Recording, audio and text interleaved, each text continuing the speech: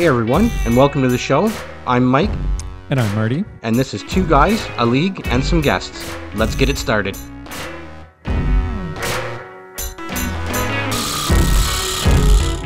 Well, hey there, guys. Welcome, folks, to our fourth episode. Marty here with Mike. We are sitting here in our lovely condominium apartments. I don't have a condominium apartment. Ready to give you guys another great... I live in a farmhouse. Well, no, you don't. Actually, you know what? You actually own a house. So a condominium apartment from Mike, and Marty's got himself a nice little shack there. Yeah.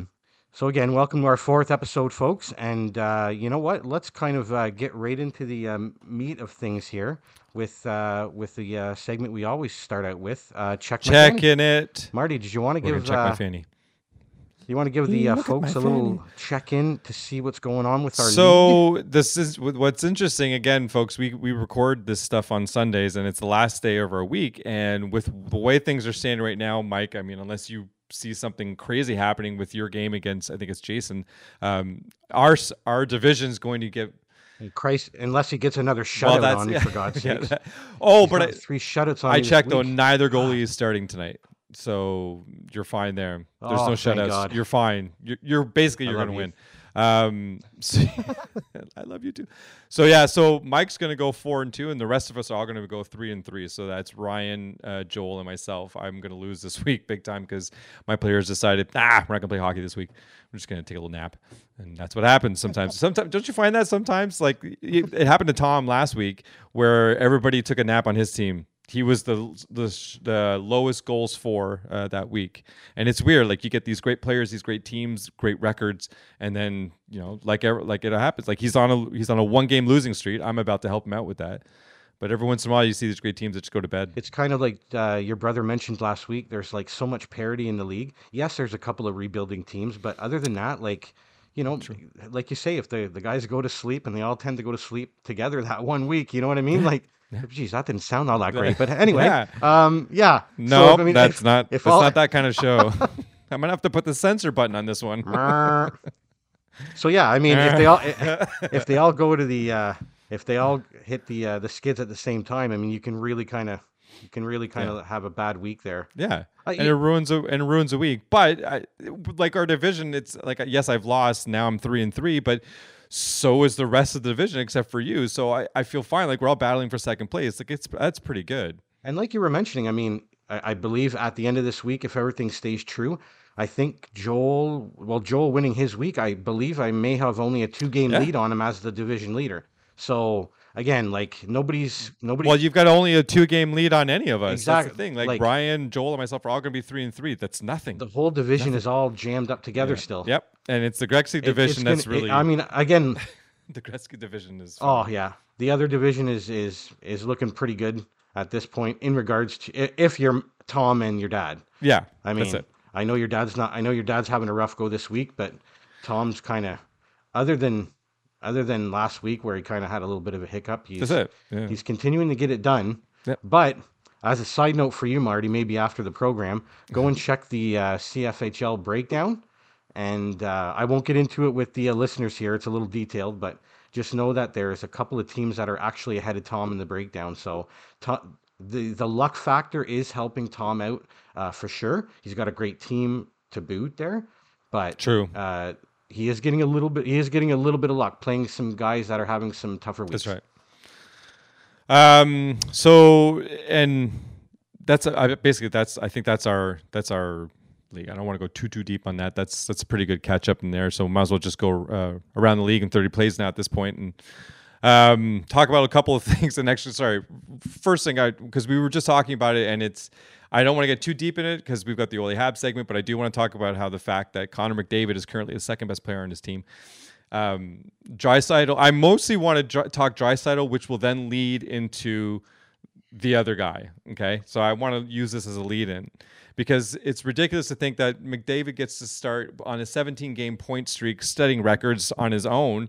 Meanwhile, he's not the best player on his team.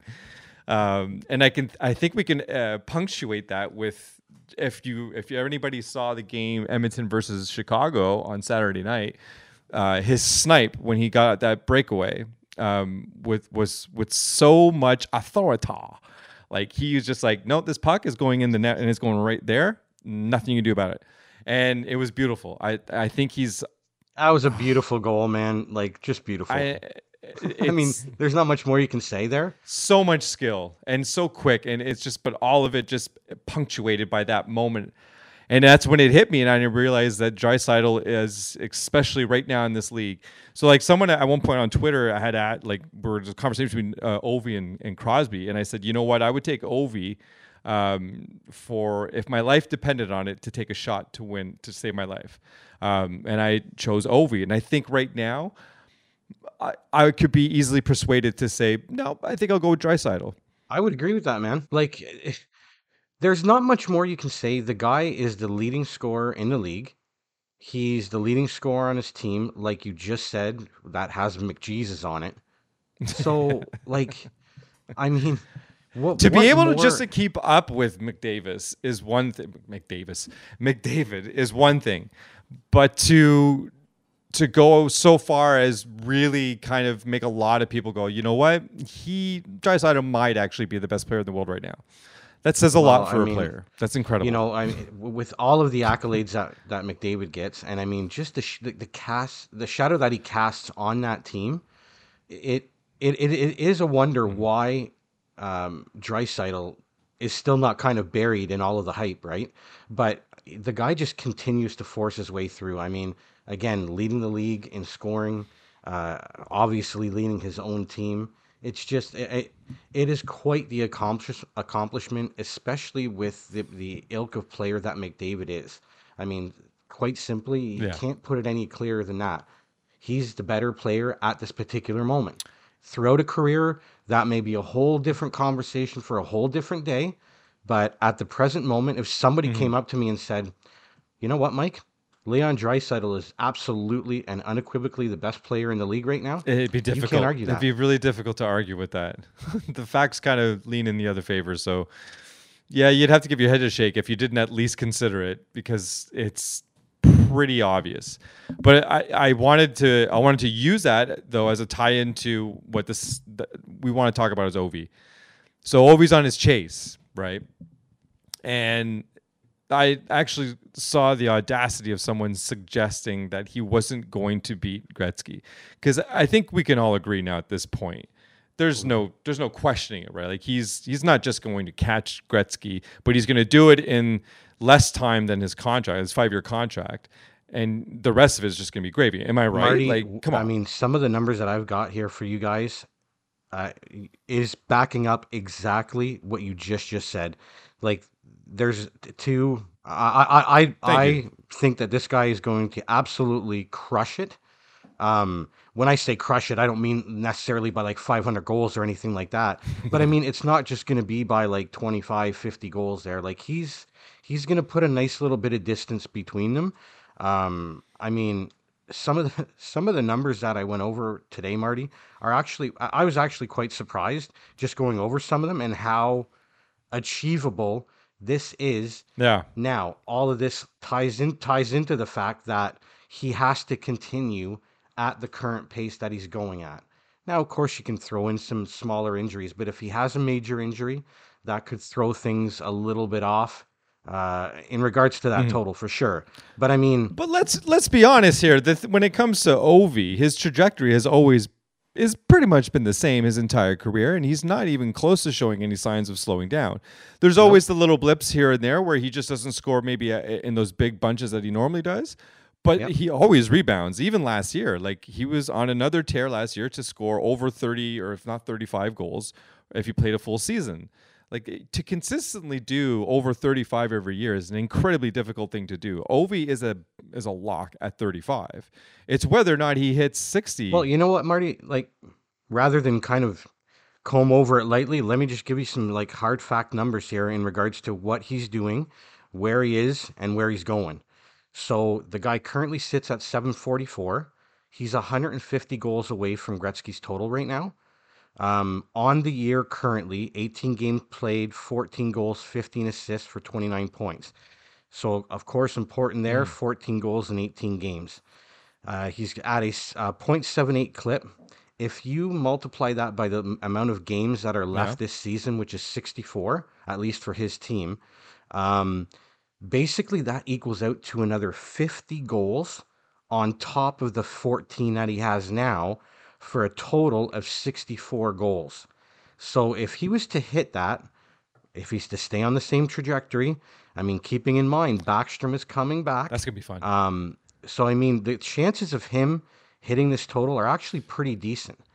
And if he does that at the end of this current year, he would be sitting at 100 goals away from Gretzky's 894 total with 4 years remaining. So calculate 100 divided by 4. I'm Yeah. pretty sure that Ovi can hit 25 goals a year. I've been saying this since the beginning of the season. He surpasses Gretzky near the end of year 3. So like with maybe we'll say 2 months left in year 3. But then from so the end of year 3 there, which, Ovi just needs 10 games to get the 10 goals. Like, honestly, that's all he needs. So whatever he's got at the end of the 3/4 of the way of the season, add in at least 10 more goals. And then he's got all of year 4 and he's got all year 5. That's, at a minimum 35 each year. That's 70 plus 10, another 80. So he's going to be in, a safe assumption. He's going to be about 100 goals over what Gretzky did. And that is just absurd. And he doesn't even have to keep on the current pace to actually kind of give himself that buffer. You know what I mean? So it's I don't know. That's I mean, right. we've had the opportunity and the pleasure of watching this guy for his whole career. It's one of those players that you and I have had the chance, and we're going to get the whole piece of the pie here. It's going to really be interesting to see how this all plays out Yeah. towards the end. And I'm of the ilk that this guy is definitely going to do this and do it pretty comfortably too. Yeah, and quite frankly, it's a lot of fun to watch. His entire career has been a lot of fun. He's been, like, take Brett Hall and just like make him slightly better because Put him on steroids. put him on. Yeah, okay, there he goes. Because the styles of games were very similar, and it's a lot of fun to watch. There's just so much power with that shot, the way he never shied from getting involved in plays and stuff like that. Like, always a very respectable player that you could really hang your hat on.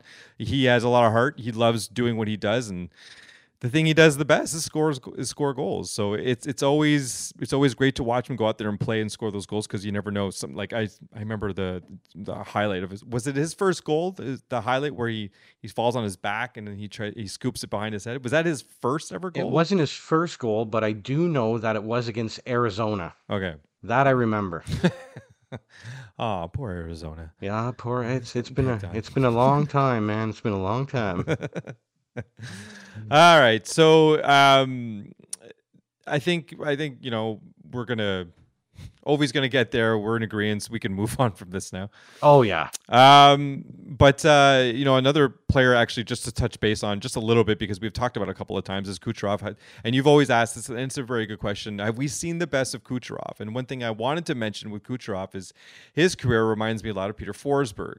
There's so much great raw skill there, and like he's extremely talented. Definitely one of the best, top 5, if not top 3 in the world when he's at his healthiest. But are we entering the realms where when Forsberg started to get hurt all the time, and then eventually he just wasn't playing? Like if you saw 40 games of him, that was good. Are we in that realm with Kucherov? You know what? I mean, in my personal opinion, I think we've maybe seen. I guess I'm gonna have to reserve judgment, Marty, at the end of the day, just because I got to see how this injury all plays out. What my head's telling me is I think we've seen peak. That doesn't mean that this guy's crashing to a 60-point player. That's not what I'm saying. I'm just saying, have we seen Kucherov at 120, 128 points, 130 points? I think so. But what I will say, and the reason why I'm kind of holding off because of this injury, he's played a lot of hockey. This is kind of the second major injury that he's kind of had going on over the past 2 to 3 years. So it'll be interesting to see how he comes out of this. Now, the reason that I hold out a lot of hope is when this guy plays, Marty, I mean, we're talking about, Ovi and how dominant he is, and just when this guy plays, he is dominant. He's an absolutely dominant player. I That's the mean, thing. there's not much more you can say about it in regards to that. Like, this guy just gets the job done. I mean, we're talking like what, like Yeah. 30, 32 points in the two Stanley Cup playoff runs. Oh yeah, that's Like, right. it's Yeah. just, I mean, he comes to play, man. So, and you got to. Yeah, it shows up at the right time, but he's always there, really. So as much as I want to say, we've for sure seen peak, and I really am leaning more to that. I just, how can you go against him just yet? You know what I mean? And that's kind of where that complete tipping point is. So yeah, no sure take from this guy yet in regards to one way or the other. I am definitely the guy that's on the fence with this right now, because he's given me kind of like really, Yeah. really hopeful He's only options as 28, to why he can come out of this. but he's only 28, and we've got lots of time with him. I do think what ends up happening though is that I think we've seen the start of an injury consistency with him. Like I think we've entered that realm now where he's going to fizzle out. Like the rest of his years, I think we may get we may get 2 or 3 more 82 seasons out of him. But I think the rest of the way is some serious time missed because of this injury, and it's going to translate to other injuries too, because there's going to be compensation and that sort of thing. And it's going to mess with his game, but he's going to adapt well, and he's going to do the best that he can all the time, which is always going to be pretty impressive. Always a point a game player, if not much better. But These star players too, right? They're so smart, and they can adjust their games a little bit too. So is that something that he can get into down the line? One, does he have to? Does he have to adjust? And two, can he? Which you got to figure that he's that great of a player that he can. But I mean, it is something that is kind of interesting, no matter which side you're kind of looking at it, because I don't really think at this particular point you can really, really go with one side or the other, especially with the skill of this guy. yeah. I'm just gonna keep it moving, and because I was just looking at something right now. One thing that I've noticed in the league, like, are we at the point now in the league in the season, sorry, where things are starting to settle with those teams that maybe came out of the gate a little too fast, a little too hard than expected, and then things just sort of level off, right? Because everyone kind of comes back to reality. Are we in the area now where you think we've reached that? Because it's usually around 20 games in, right? Well, they always talk about that American Thanksgiving as kind of the that kind of, well, not a breaking point, but a kind of a good indicator as to where things are going to be. And like you say, it gives things a little bit of time to settle. Do we maybe add a little bit of, maybe a week or week and a half to that, seeing as the season started about a week later than usual? Okay, maybe, but True. I do That's think true. that you can start to kind of make some haves and some have-nots. Obviously, I mean, hell, my Montreal Canadiens being a have-not. So you know what I mean? Like, you can start to Yeah, mostly. pick Yeah, things up a exactly. little bit here. You're just bringing up the Yeah. current standings for the league there right now. It'll be interesting to see that Metropolitan Division Yeah, again, man. It's a murderer's row. It is. The one that I love seeing right now is the Pacific Division, because I think there's a lot of really great stories in the Pacific Division right now. Calgary and Anaheim, Yeah, man. being two of the biggest ones that I Absolutely. don't think these two teams are going anywhere. I think this is what it is. I think it's going to be Calgary and Anaheim are going to be in the playoffs, and we're getting ahead of ourselves in terms of playoffs and stuff like that. But I think the way Anaheim is playing and the way they believe in their system and everything, and their coach Murray leaving didn't seem to phase him at all. Getzlaf getting his 1,000th point. Like, Anaheim is playing, and Gibson as well. They're playing as great as you can want. But I mean, geez, so is Calgary. Like, I don't think these are pretender teams anymore. I don't think they're anything to sneeze at. I think these are real contenders. So There is a lot of interest, though, definitely in the Pacific. I mean, if you're looking for something where some up and comers, some different teams and maybe some different spots than you thought. Yeah, Edmonton kind of doing what they're doing, like you're saying. Calgary pretty dominant here. A yeah. surprise team in Anaheim, and not just like a surprise, like oh god, they're at 500. No, no, like this is a team that Oh no, after no. 18 games is 10-5. So, like you're And saying, I mean, they've this is scored this only is a t- 7 goals less than Edmonton. Think about that yeah. for a second. I mean, That's impressive. it really is. It really is. And I mean, you've got a rejuvenation in Getzlaff there. Obviously, we've spent a lot of time on Troy Terry on the program. You've got Yeah, Vegas right now that held water. We talked about that a little bit, and it held yeah, some water. And we yeah. got Vegas sitting there at 11-7. So on the plus side, plus ledger for goals for and against. So things are starting to settle, getting some people back. It's going to really be interesting in that Pacific Division for And I sure. think for me, when I see this kind of stuff, and I think this is especially teams like Calgary and Anaheim, maybe not so much Vegas, but Vegas has got the depth that they can handle this kind of thing. Because I know one listener does not like the fact that we've talked about playoffs, but we haven't talked about the Olympics, and it's true because with the Olympics coming up in February, what's going to happen to these teams? A lot of the teams, like they're going to lose their best players, are going to be gone for a while, playing their hearts out for their countries and getting beat up a little bit. And when they come back, it's going to affect the outcome of the standings a little bit. And in fact, it might even hit these teams before they go off to the Olympics because some Some of these team. teams are going to feel it really hard whenever these players get back for sure. But when I look at the standings, I see Calgary and I see Anaheim, Anaheim especially. Like they're going to lose. Calgary and Anaheim's going to lose a couple players for sure. Like off the top of my head, Calgary, Gujo, they're going to lose probably. Lindholm's probably going to go. I'm trying to think. Markstrom probably actually. Mangiapane potentially Yeah, goes for Canada. Who knows? who knows exactly? I mean, the great thing about being Canadian is that you get so many players you can pull from. If you don't go for Mangiapane, then whoever's the replacement is It's fine. just nuts. But in Anaheim's case, like Zegras might get a chance, but if he does, he's not playing huge minutes all over the United States. Or wait, is Zegras is American, right? Yeah, he is. Yeah. So when And I he could when you he could conceivably see him making that team too. I mean, it's not out of the question there, but I mean they do have no, the depth where I think he may miss out, depending on if they have some sort of a taxi squad too, like they usually do. He could potentially sure, be on that. A good lesson for him to be in that kind of spotlight. So it's always a yeah, possibility. But like you're saying, it's some of these teams are gonna end up with some players that are not 100% whenever they come back from this, and that will definitely affect a lot of the standings in some cases. yeah.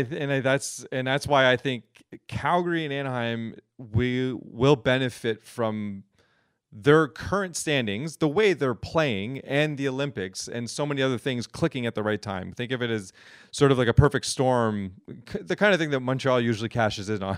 Where, in fact, Montreal might even be another team that actually capitalizes on this because they're not going to send a whole lot of players to the Olympics. If they can find a way to start winning, they might actually find themselves in the standings just because other teams are so much, especially in their division with Toronto, Florida, sending probably their best players out there. Tampa as well too. Geez, like Boston's basically their entire scoring lines are going to be gone, so you know that too. So you see, there's a lot of room there for Montreal to pick up the slack because they're not going to really lose their team. Their biggest issue though is that they don't have an identity. So you're not going to win games. Not going to win games. Nothing you can do about it. They are lost, But buddy. throughout the divisions, there are teams that can bank on other teams sending more players than them. And if they can just ride that out and do really well, then you know there could be more than a few surprises in the playoffs this year because of the It's going to Olympics. throw a wrench into something. I mean, that it's not just going to stay the way it is, so to speak, when they kind of come out of this Olympic break. I kind of go Yeah. back to I believe it was John Tavares, wasn't it? When they went to the Olympics that one year and he came back he was still with the Islanders at the time. And I believe he came back and he was injured and he couldn't play the rest of the year. So just something like that. That's That's what's right. going through my mind. Like that is, Oh, frig. The story about Crosby, his wrist injury yep, had been yep. injured 14 years ago at the Olympics. And, he only just this year got it fixed. It Like wa- stuff like I that think can it was in happen. like what That's a bit different. 2014. I think in the Olympics he did something to it, or it was something like that, or it was in the year 2014. It was something like it was Whatever it a was. But I mean, yeah, Yeah, it's something been like that. It forever was that he hasn't crazy taken care of it. stuff. I'm like, what are you doing, guy? Like, what's going on? Yeah. But the Why? the procedure must have taken long enough that he didn't want to interrupt either his training or something or other or whatever it was. I mean, you got to figure that Sidney Crosby had a good reason to do that. But I mean, at the end of the day, was it maybe the smartest And thing you to got to do? figure he's got the best medical Oh, advice. So I mean, no, it's probably not. not even a question, right? So, but yeah, like you say, there will be something interesting on the other side of this whenever we come out of it for sure. Well, so and with all that said, like honestly, the Olympics though is I wasn't giving it much thought, obviously, because we hadn't talked about it yet on the show. But I am pumped for this because this is going to be, if there's so many different layers to this for the men's hockey team that I kind of want to get into. But one of the biggest ones is the passing of the torch from Crosby to McDavid, which is why I love they announced that no matter what, Crosby and McDavid are on this team. I think Pietrangelo, they may want to take a flyer and start over with that one. But at least with Crosby and McDavid, those aren't bad choices. You know those two are going to be there. And it's just, this is the year where Crosby says, okay, McDavid, I can't keep up with you. Here's the torch. This is your team now. It's all yours, buddy. Because it's true. Take it over. Oh yeah, absolutely. I mean, it's not like in the moment where Lindros basically was like, I'm going to take it from Gretzky instead of having it handed to him. Remember that whole drama around that? So it's nothing like that. And yet Canada was still able to. Oh no, Canada did not win gold that year. That was the year that Gretzky was on the bench against the Dominator for the shootout. Yeah. Oh my God. Still to this day. That was not it. That was not a good Canadian moment right there, man. No, not a good Canadian moment whatsoever. A lot of people were upset about that. That's a good memory actually. Although a bad memory at the same time. But it's just, anyways, I remember where I was. I think a lot of people remember where they were during that moment. Do you remember where you were in that moment where Gretzky did not take a penalty shot? Holy wow, 98. I can't remember exactly where I was, but I do know that I was watching that game. That I remember. I remember him. Okay. I remember him seeing kind of bent over on the bench, and it was just like, man, we did not send Wayne Gretzky out for. Oh man, we're gonna hear about this dude for a while, and we did. Like, I mean, that was a very very interesting team that they built. I believe that was the team where they kind of overthought things and they brought in Rob Zamner was on that team. I think you're right. Yeah, I think they really overthought that one and they were like, oh, we need a real team. Okay. That's true. That's a good point. Let's see how that works out for you there. And, it didn't really work out so hot. But that's okay because I do think after looking at some of the preliminary players from the Olympics, Marty, I think we're obviously Canada's in pretty good shape. We got a ton to pull from, but there is some pretty interesting things after looking into it for a little while. And like you, I wasn't really keeping a massive beat on it. I guess more because of the fact that it wasn't a sure thing with this whole COVID going on. So interesting that way, but after I had a chance to really take a look at it, there's some interesting little tidbits when it comes to either groupings or who some of the players are on some of the teams. So yeah, I'll just kind of rifle through this a little bit here, guys. There are 3 groups that are going to be going to the Olympics, Group A, B, and C. Canada, the U.S. are in Group A, along with Germany and China. Now, of course, if you guys have been keeping track, China may or may not be allowed or whatever the case may be. There's a lot of discussion that maybe they just don't have the talent and it could be a little bit embarrassing maybe, getting that kind of feel. Either way, without getting into it too much, if China doesn't go, Norway is the next top-ranked team, so Norway could be thrown in there as well. Moving on to Group B, it looks like the Russians have a pretty good hold on this one. They've got the Czechs to deal with, Switzerland, and also Denmark. And Group C is quite interesting to me. Finland and Sweden, arch rivals, sitting in Group C. And you got Slovakia and Latvia as well that are in that group. If you want as well, I can rifle through a couple of the players here from each team, or at least the preliminary ones anyway. Folks. So Canada, I think we all kind of know where this is going. McJesus, Crosby, and Pietrangelo. And I will be referring to McDavid as McJesus. It's my little way of not giving him too much love and calling him something different. So there you go. USA, we've got Patrick Kane, obviously Matthews, and Seth Jones on defense. Germany, Draisaitl. Very interesting. Little side note here, Marty. Moritz Seider has been one of the players named to Germany's preliminary team. So just deservingly so. Super rookie. Oh, God, yeah. Absolutely. It's killing it. And Grubauer and Nets. Of course, you have China and or Norway, who have not been named. No one has been named to either team yet, obviously. Going to Group B with the Russians, Kucherov, Ovechkin, and Vasilevsky. The Czechs have got Palat, Voracek, and Pasternak. Swiss are throwing Hischer, Meyer, and Timo Meyer, and Roman Josi in there. Denmark has actually got some pretty decent names here in Bjorkstrand and Ehlers. And they also have another player that they've named to that team by the name of Alexander True. I don't know much about him, but what I do know, Marty, is he's in Seattle's system. Oh. So on to Group B. Finland has got a stacked three here to start off. Barkov, Rantanen, and Sebastian Aho. Sweden with Landeskog, Zibanejad, and Hedman. Slovakia is sending Andrei Sekera, Eric Chernak from the Lightning, and Yaroslav Halak will more than likely be their starter. And Latvia has got Rudolf Balcers, Zemgus Girgensons, and Christian Rubins, who is in Toronto's farm system. He's actually playing with the Marlies right now. Side note for Latvia, I'd be very surprised if Elvis Merzlikins does not get named to that team. I'm actually wondering why he wasn't named to the team already. But who knows? I don't know if there's something going on there, or if he's declared that he doesn't even want to go. I wonder why they would. Which could very well be as well. So, I mean, if you're looking at the top three players from each team, there isn't as much of a discrepancy when you're looking at the three players. But we all know that there's going to be some heavy hitters as usual. I mean, Canada, U.S., Russia, Finland, and Sweden are always in there too. So, obviously, I don't know if I'm convinced the U.S. does anything this year. I'll be honest with you. And I've said this before, and they've shown up and made me look like an ass. But I just feel like the U.S. team, they'll probably be a little bit younger, maybe, but I still think they're which may work in their favor.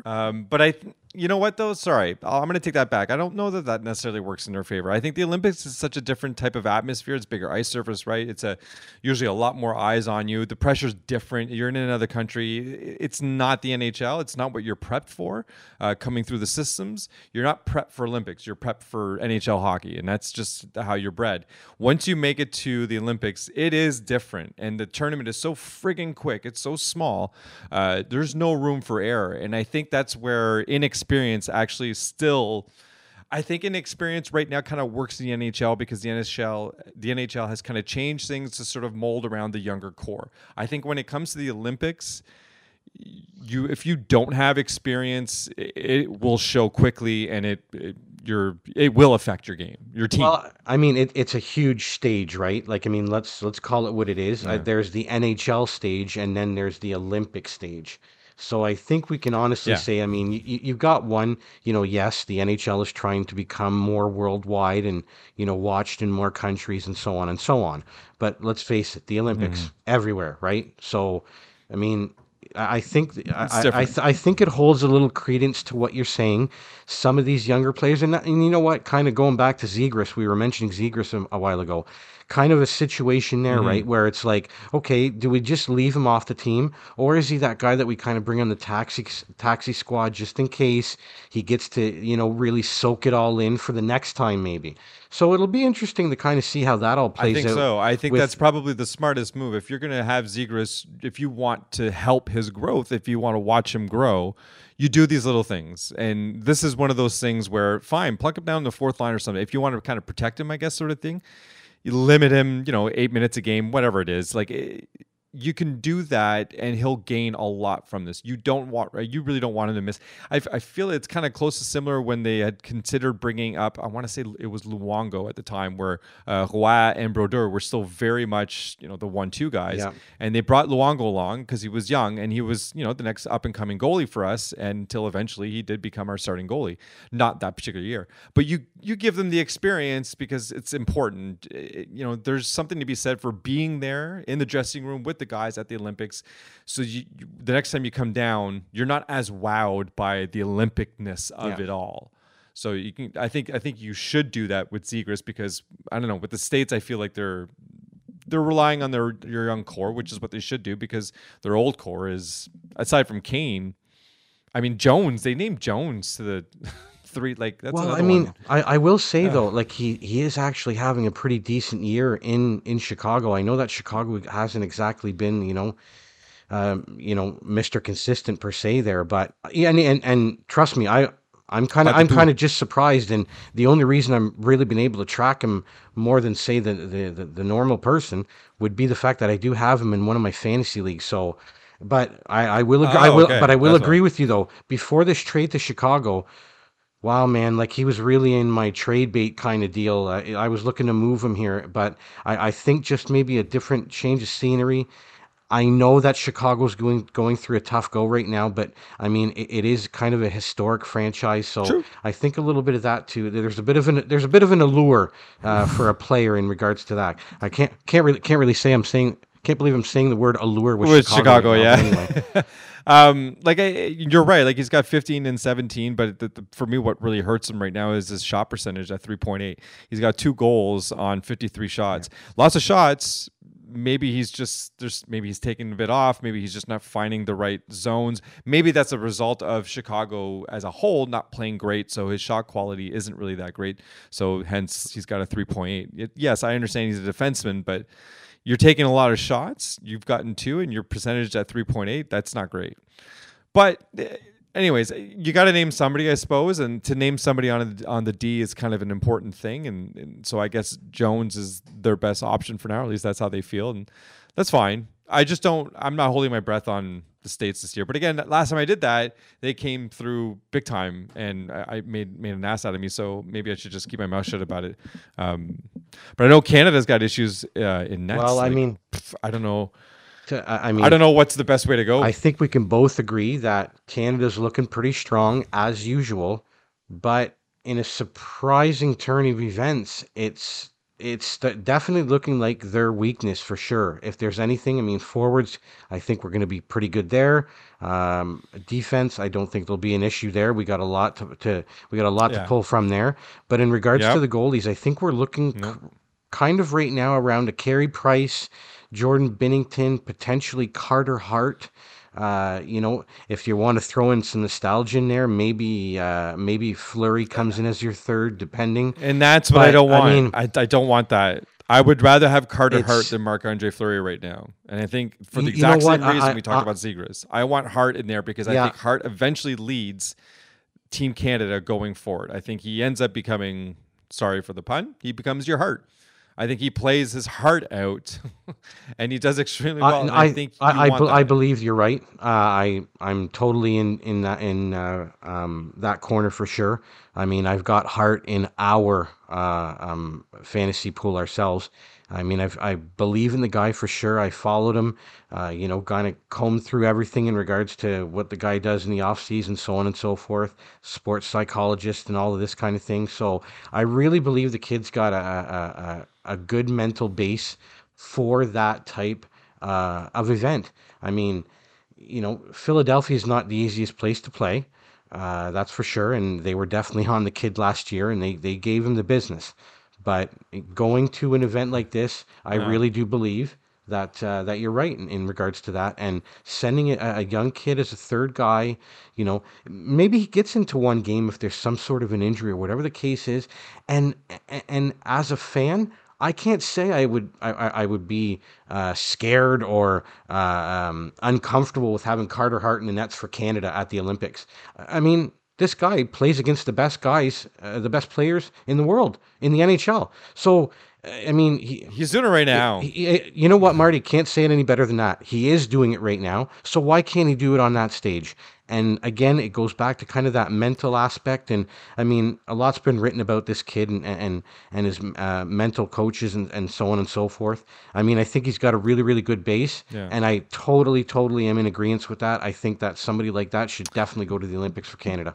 I think at the end of the day, like you think to yourself, okay, am I going to put Carter Hart in, or am I going to put this other guy in? It's, okay, so what difference does it make? So what, depending on what your other options are, if it's Binnington, no, you might as well go with Hart. You might as well give yourself more experience because Binnington isn't going to the next Olympics. I'm sorry, it's just not happening. My whole crazy predictions seems to be going out the window. Maybe I'm the one who jinxed the whole thing. But honestly, unless you've got Carey Price. For me personally, I want Carter Hart. If it's not Carey Price, it's Carter Hart. I see the torch being passed from Price to Hart, and that's what I honestly want because I do think Carter Hart gets even better every year from this moment on, and I think he becomes one of the best in the league. That defense in Philly is atrocious. That team is, again, playing in a very difficult division, but that team is 8-5. One of the main reasons, in my opinion, is because of Carter Hart. Claude Giroux is another one, but Carter Hart is deserving of the praise, and I don't think he's getting enough. I mean, I know nobody would want to hear this, obviously, but I think, and I kind of think you're headed this way as well. Whether Canada did well, let's say okay, let's just say for the sake of argument's sake, Carter Hart's your starting goalie, okay? Let's say Price is just not right or whatever, and he pulls out of the Olympics. Okay, cool.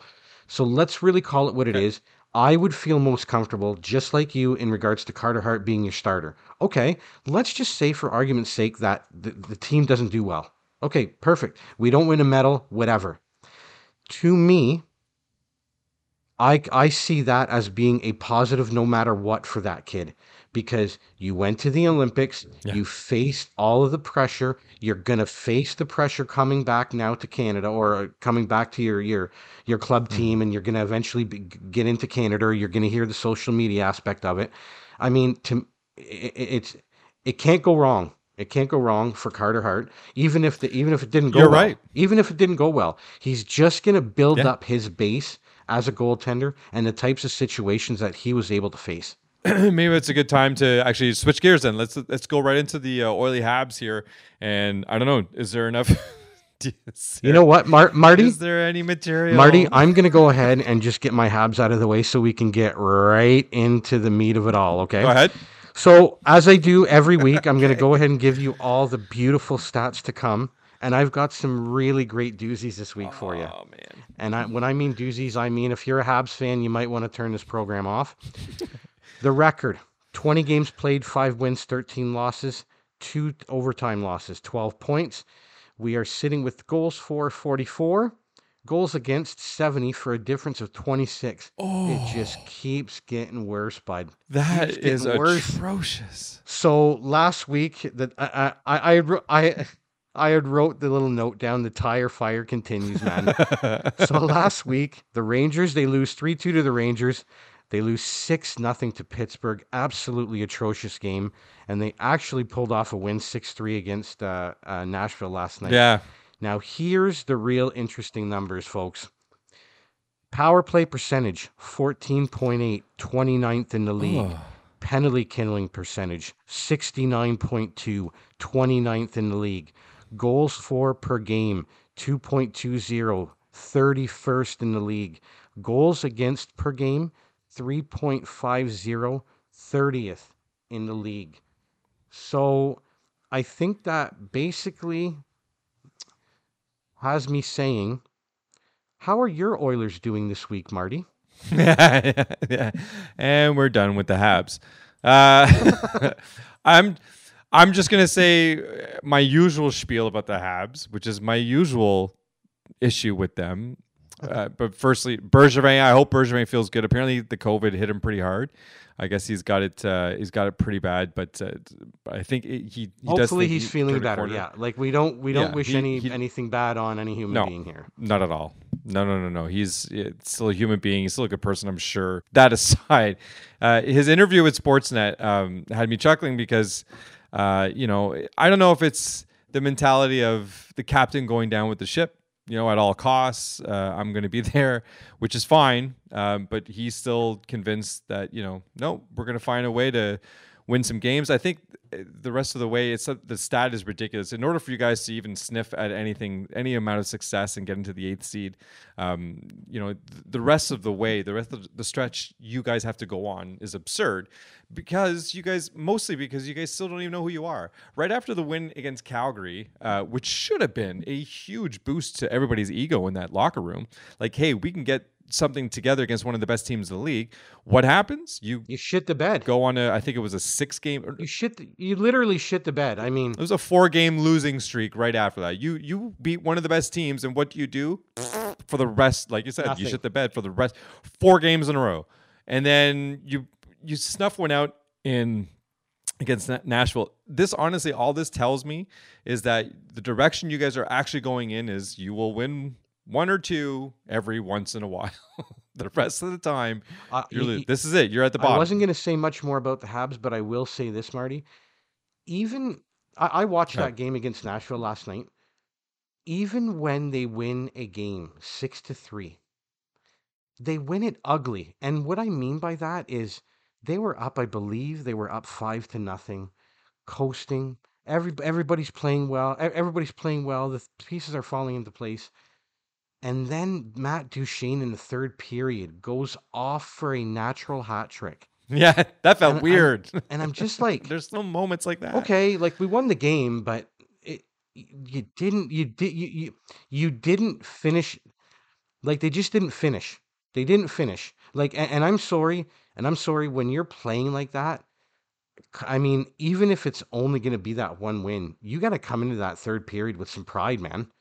And it left me, when that game finished, Marty, I was like, okay, 2 points, perfect, like great. But it felt like that 3rd period sucked the life out of you. At this point, I would say any game that you win is just so that at the end of the season you can say you won some games. It's not to say that it kept you in the hunt for anything. It's just, once at the end of the year, how was your season? We won some games. That's it. That's why you get to win every once in a while, so you can say that. That's as far as it goes.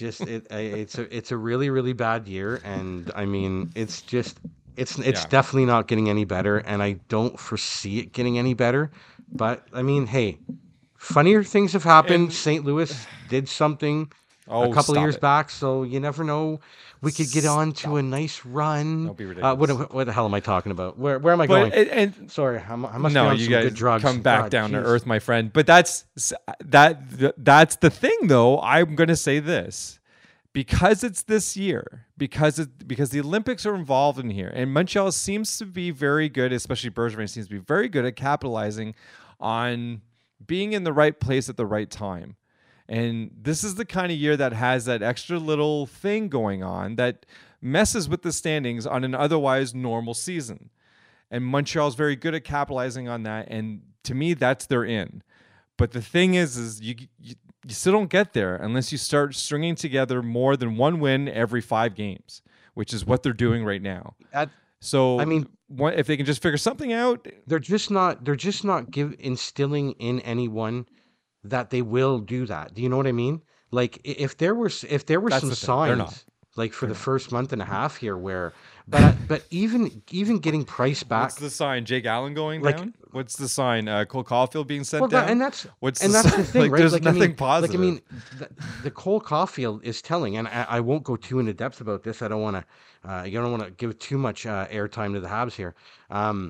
But when you're sending Cole Caulfield down, like you're sending him down to protect him from this. So, like, it's not going well. I don't think it's going to go well the rest of the year. I mean, Marty, even if they get all of these guys back and they get super healthy, and even if they go on some sort of a run, Tampa Bay, Toronto, Boston, the way Detroit's playing right now, Florida. Like, I mean, the writing to me is on the wall. No, the writing's on the wall. You just, in today's NHL and with the point system, the extra point and the overtime, it's just they've dug themselves too deep of a hole. I mean, hey, listen, I hope I'm ridiculously wrong and they go on a miracle run and they make the playoffs. Yay, great. But the way they've played so Nah, far, it's there's just nothing that tells you that they're going to nah. make that happen. And Price is a good goalie and everything, but when he comes back, he can't save this season. They're too far gone. He can only do so much, man. This guy can only do so much. Yeah, he can't literally put the puck in the net for him. So that's the only a big problem in Montreal, but not Edmonton. Edmonton. Oh, here we go. Edmonton Here we is go. second Buckle in up, the folks. league in goals for at 3.88, which is I'm a little disappointed with that to find out that they're second. But their power play, that to me, it's I don't know. It's almost like finding out your. It's incredible. It's like finding out your mom gave you, instead of $5, she gave you $10 to go to a candy store when they're on the power play. Like Edmonton's already fun. You're already in the candy store with $5. But then when they go on the power play, it's like, oh, my mom hid $5 in my grocery bag. There's an extra $5. Let's go. The power play is so much fun. They are something fierce on that power play. That power play is so dominant. It's just incredible. It literally is scaring teams. Like that is a definition of an absolutely scary power play. Like you literally, it's part of your game plan going in against the Oilers. Let's stay out of the box. You have to talk about it. You have to. And honestly, you have to. I gotta wonder. I'm gonna try and figure this out. If any team has gone with 2 penalties, so it was a 5-on-3. I don't know if Edmonton's gotten into a 5-on-3 this year. I haven't seen one, but it's very possible. But I'd like to know because I just want to see the highlight of that because that'd be like a joke at that point where there's just too much room for them to score at that point. Like, oh my god! But also impressive, penalty kill, second in the league. 88.9%. Like everything around them is working. It's their best start in 36 years. This is, and I want to talk about this real quick, and then we'll move on to our beauties and the beasts. Skinner. Okay, so at first I wasn't a big fan of Skinner coming in every once in a while, and I understood that it was because of injuries and that kind of stuff. And I like Skinner. I thought he was better suited in staying in the NHL. And they've got another goalie, I can't remember his name right now, who's got more NHL experience. So I was maybe thinking that made more sense. But now I know I'm completely wrong. So I think Skinner. See that because we talked a lot about how with Edmonton their biggest issue is still goaltending, and Koskinen has proven himself to be very serviceable for the rest of the season. He's your number one, and I love that, and he's doing very well. He's got an issue with letting in soft goals that he needs to kind of work through, but anyways, that's a whole other thing. I think.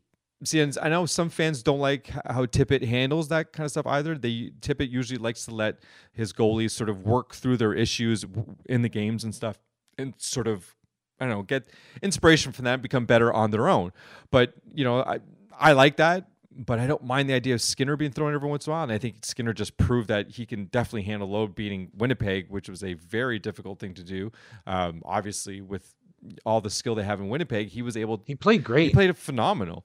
Now imagine if he's that, that plug for the 5-hole that Edmonton has always needed, where he will put pressure on Koskinen the rest of the way to keep his game going in the right direction. Because Koskinen's game is going in the right direction. It's trajecting in the right way. It's going up. He's getting better this year. He's kind of figured out a few things, but not everything. Imagine Skinner putting pressure on him, where we actually, you know what? We're going to rely on Skinner for a little stretch here. He's going to play maybe 2 or 3 games in a row, and he's going to win all of them. He's going to play very well.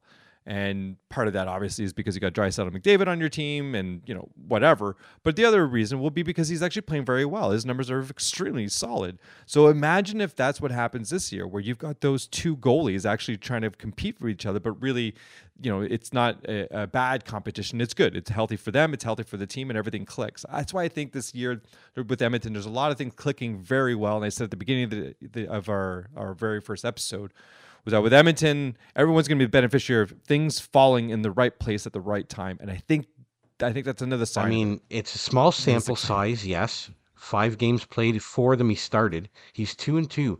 But what really brings the heat for me, in the small sample size, mind you, is the goals against average 2.08 and a .939 save percentage. I mean, again, small sample size, but you and I both know. Yeah. The coaches, players, like you can that translate to the ice. Like that's not just numbers that are just okay, plop them here and there you go. Like I saw that game against Chicago, and yeah, okay, it's not a powerhouse in Chicago. I get that, but you still have Kane, you still have DeBrincat, you still have Taves, you got Seth Jones on the back end now. I mean, they're not devoid of talent. They're not devoid of talent, and he played really well. And if I'm not Yeah. mistaken, the game before that No. is that not where he win a 2-1 game with 46 saves or That was something to Winnipeg. that That was the effect? I Winnipeg think game. the game that was the Yeah. Winnipeg game. Okay, Yeah. so I mean, Yeah. again, I hate to kind of continue to use the same word, but he's instilling some confidence in both the coaching and the management team, and more importantly, the players. Because look, we're talking about Stuart Skinner here. Guy's got 5 games played this year. I mean, if Edmonton can't make any kind of a move to potentially upgrade their goaltending, again, Hmm. going back to a small sample size, you got to feel comfortable with Stuart Skinner coming in there. I mean, you have a You do. team that you know is going to put some goals in the back of the net. You Yeah. just need to weather 1 and 2 storms a game. I Hmm. mean, you and I both know, Marty, it's such a good league that any team, even an expansion team or a quote unquote basement dweller, they have skill on that team and they're going to score goals. So it's Yeah. going to happen. You just need to kind of mitigate, and in this case, Skinner would need to kind of mitigate those times where the ice is tilted a little bit in the opponent's favor to Edmonton, Yeah. obviously.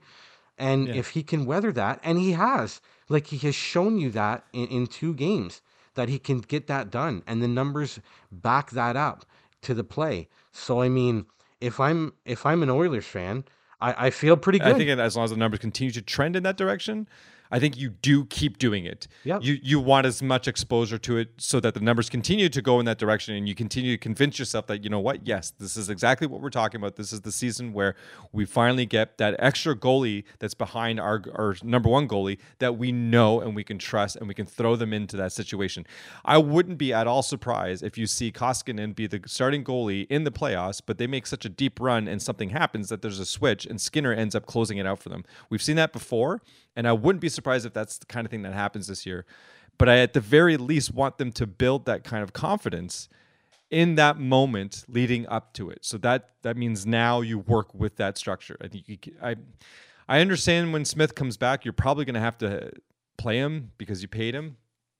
But I mean, I'm fine with him being a healthy scratch too. Like I don't know. I have more faith going forward with Skinner and Koskinen than I do with Koskinen and Well, I Smith. mean, look, Marty, and I'm not telling you anything you don't know.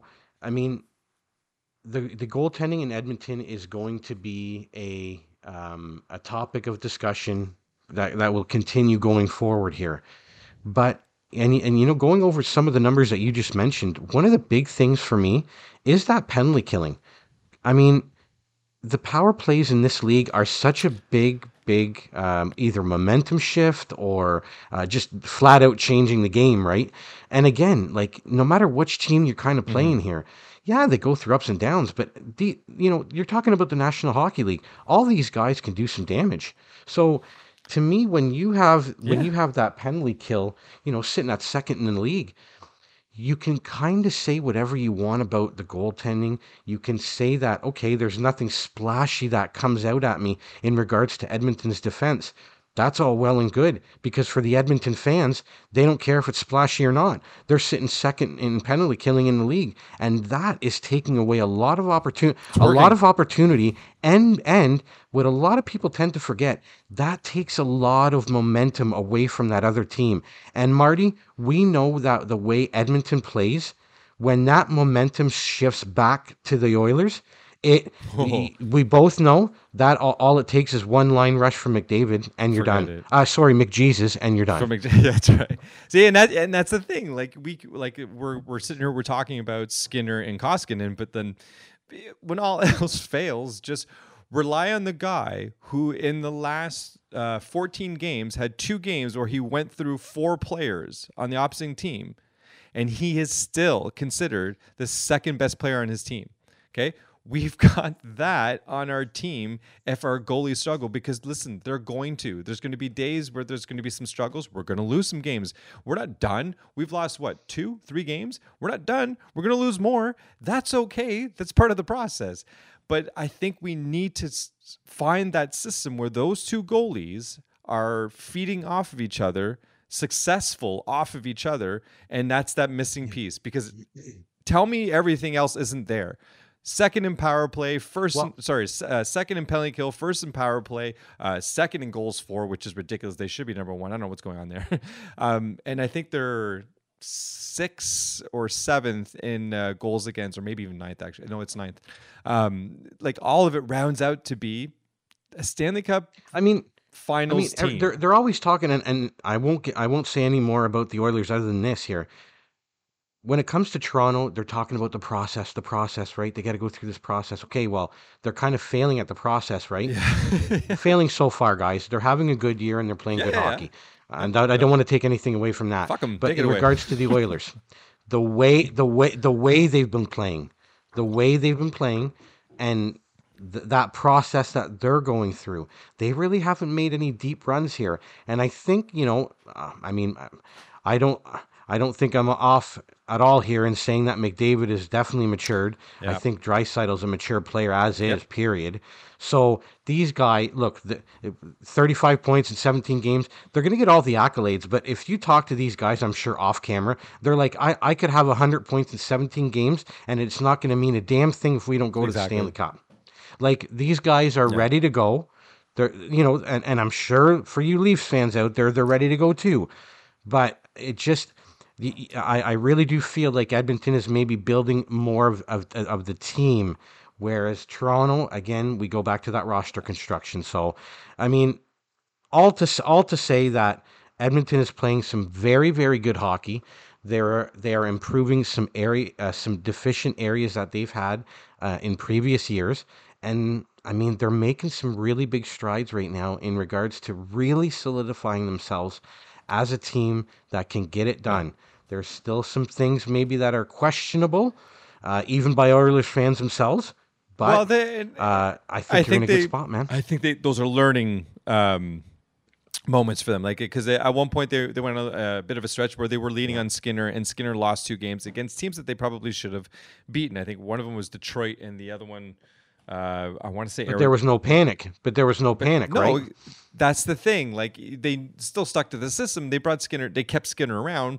They knew what they wanted to get out of him, and eventually they did. And that was because they stuck to it. And there's another thing I see out of the Oilers game this year that I didn't necessarily see it before, which was a never quit. Like, there's every shift is like they're full of energy and they're ready to go and they're ready to prove something else every single shift. And I see that in Hyman. And I feel that he brought that next level of don't quit to that team. And I think that's an underrated thing about what he's brought to that team. He's not just a great producer. There's something going on in that dressing room that he has brought into that whole team, and they've bought into it, and they want it, and they like it, and it's what they are. Because if you see Hyman the way he plays, he never quits, and Edmonton plays that similar style better now than they ever have. And everything is just there, right? Everything's just clicking. They're relentless. Yeah, and they literally are relentless right now. Yep. You've got the team to do it. Absolutely. If you can run up the score to be 12-5, do it. Absolutely. 12-0. Do it. Make it happen. Try to get out there every single day and get 12 goals a game. Because it's the way they're winning some of these games, right? Because that game against Chicago, I don't know how you felt about it, but at one point you're like, Chicago's kind of getting run out of here. You know what I mean? Yep. Just the way the game was going. So, and that's demoralizing and like... Oh, that's demoralizing big time. Not that I necessarily felt bad for Chicago, because at the end of the day, screw Chicago. But still, like... any advantage you can get in the National Hockey League. So if you can demoralize the other team, Edmonton was just kind of playing with them. And 100%. Chicago didn't know what to do with themselves there for a minute. So, and that's where you want that team. That's where you want any team that you're playing against in the league. So, I don't want to go any deeper than that there. I know we got another couple of one segment here to get to, so I won't... We got one segment left, yeah. I think everyone gets it. We like Edmonton. We're good. Even I like him a little bit. But we're not done. We're going to be... They're just so much fun. Honestly, they do remind me a lot of the Oilers of the 80s, where they were just a bit of run and gun to them. And I feel they've gotten a lot of a bit of a run and gun to them, for sure. Yeah, absolutely. And and they've got the players that sort of pony up side by side, right? Like Gretzky, McDavid. You can either go Curry or Messier with Draisaitl. I would go Curry actually with Draisaitl. It makes a little bit more sense. And then you kind of ran that out with Nuge or Hyman with Messier, and then you got Coffee with Nurse and Grant Fuhrer, I guess, is Koskinen. But anyways, okay. Enough about your damn Oilers. Let's go. All right. You're fair. Okay, so Beauties and the Beast. My Oilers are awesome. Beauties and the Beast. Do you want to? I talked a lot, so why don't you go ahead with your Beauties? I will go ahead and rifle off our, at least my Beauties and the Beast for this week. So, in regards to beauties this week, folks, we're looking at Ryan Getzlaf. Really nice resurgence out there in Anaheim. Of course, that has a little bit to do with the Troy Terry thing too. And he's actually playing a fair bit of minutes. He's just under 20 minutes a game. He's got 19 points up on the year, 1 goal, 18 assists, and he's a +2. So, again, not much was necessarily expected out of Anaheim. So, at a +2, I was actually somewhat surprised. But, I mean, when you see the way they've been playing, and they've been putting up a few goals too. So, when you really think about it, I suppose it wasn't that surprising. Alex Killorn is the second guy I have down on the list. 16 games played, 7 goals, 9 assists. He's been a really great guy. I wanted to mention, if anybody out there is in daily fantasy, he's a guy that's kind of in and out of the daily fantasy a little bit. So that could always be some guy you might want to take a look at if you're looking to plug and play a little bit over the next week. The third guy I have down is Timo Meier. He's having a really nice season too. A few less games, Marty. He was involved in the COVID protocols there that the Sharks had at the start of the year. So he's only got 11 games played, but he's got 15 points up, 6 goals, 9 assists, and he's a +7 right now. So doing really well out there in San Jose. Playing 17:38 a night. So he's got some serious time on ice right now. My beast for this week is going to be Kevin Fiala. When you go over his point totals, he's got 10 points in 17 games, so serviceable guy in a daily fantasy, sort of. And the reason I say that is because he's really hit the doghouse here over the last few weeks. Coach Dean Evison just doesn't seem to like his game right now.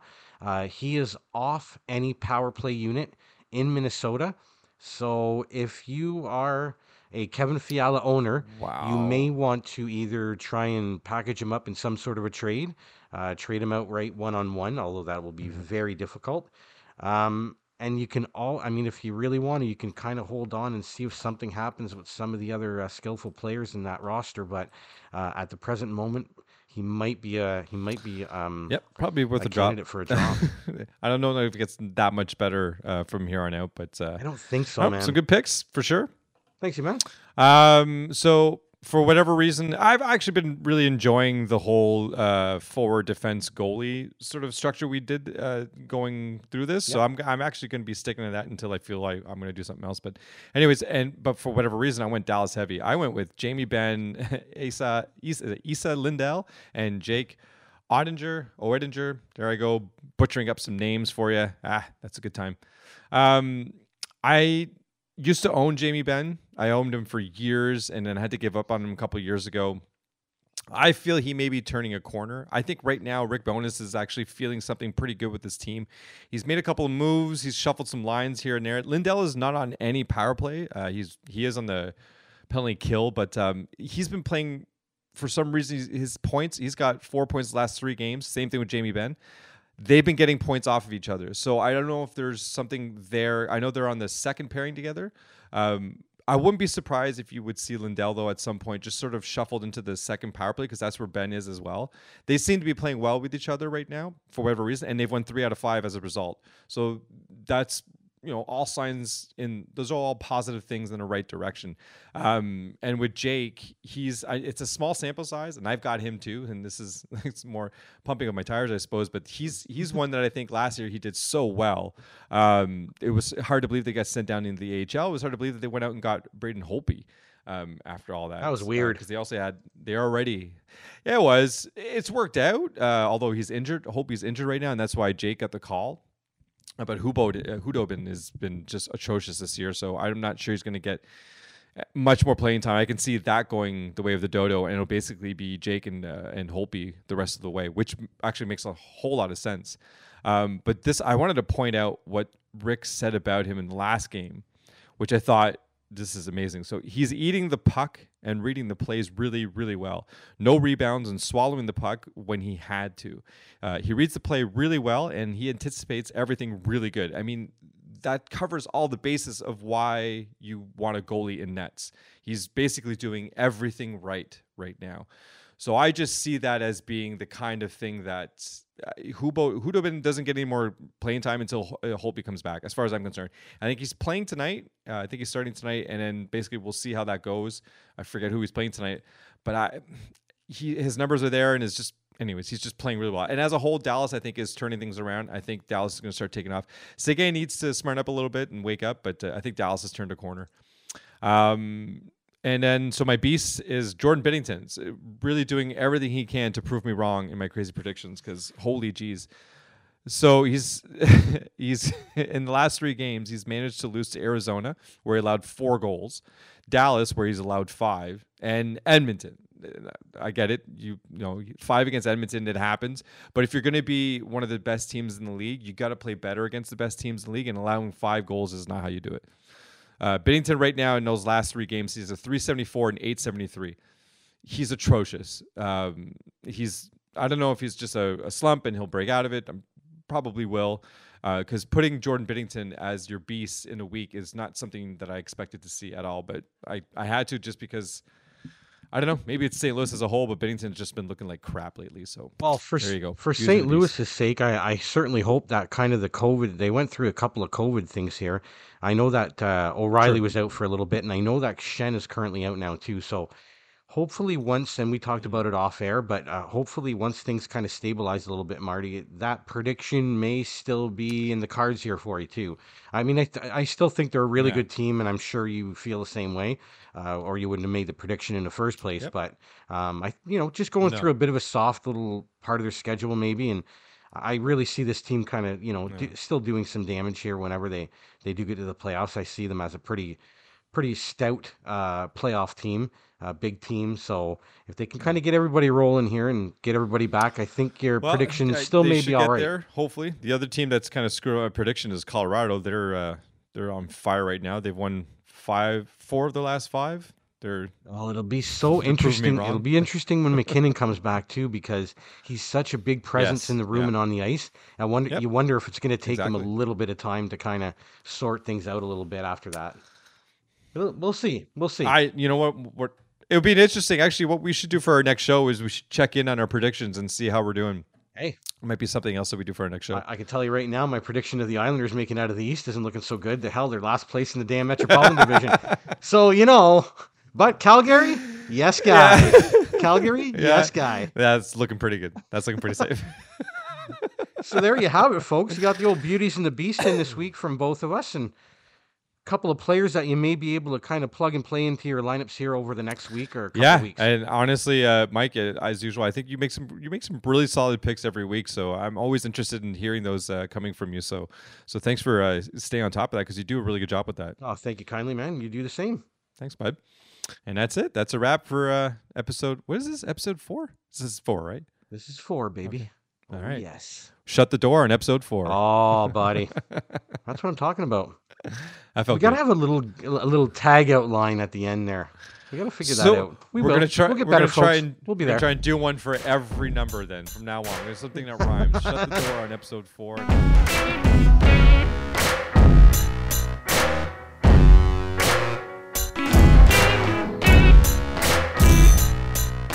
Thanks to everyone out there for listening. If you're interested in reaching out to us, you can email us at 2guys.a league.and some guests@gmail.com. You can find our latest episodes at anchor.fm/2galag, or you can follow us on Twitter, where you can find all of our info. Our handle is @2galag, that's the number 2, followed by GALAG. Don't forget to like, follow, and share. Thanks for listening, and until next time.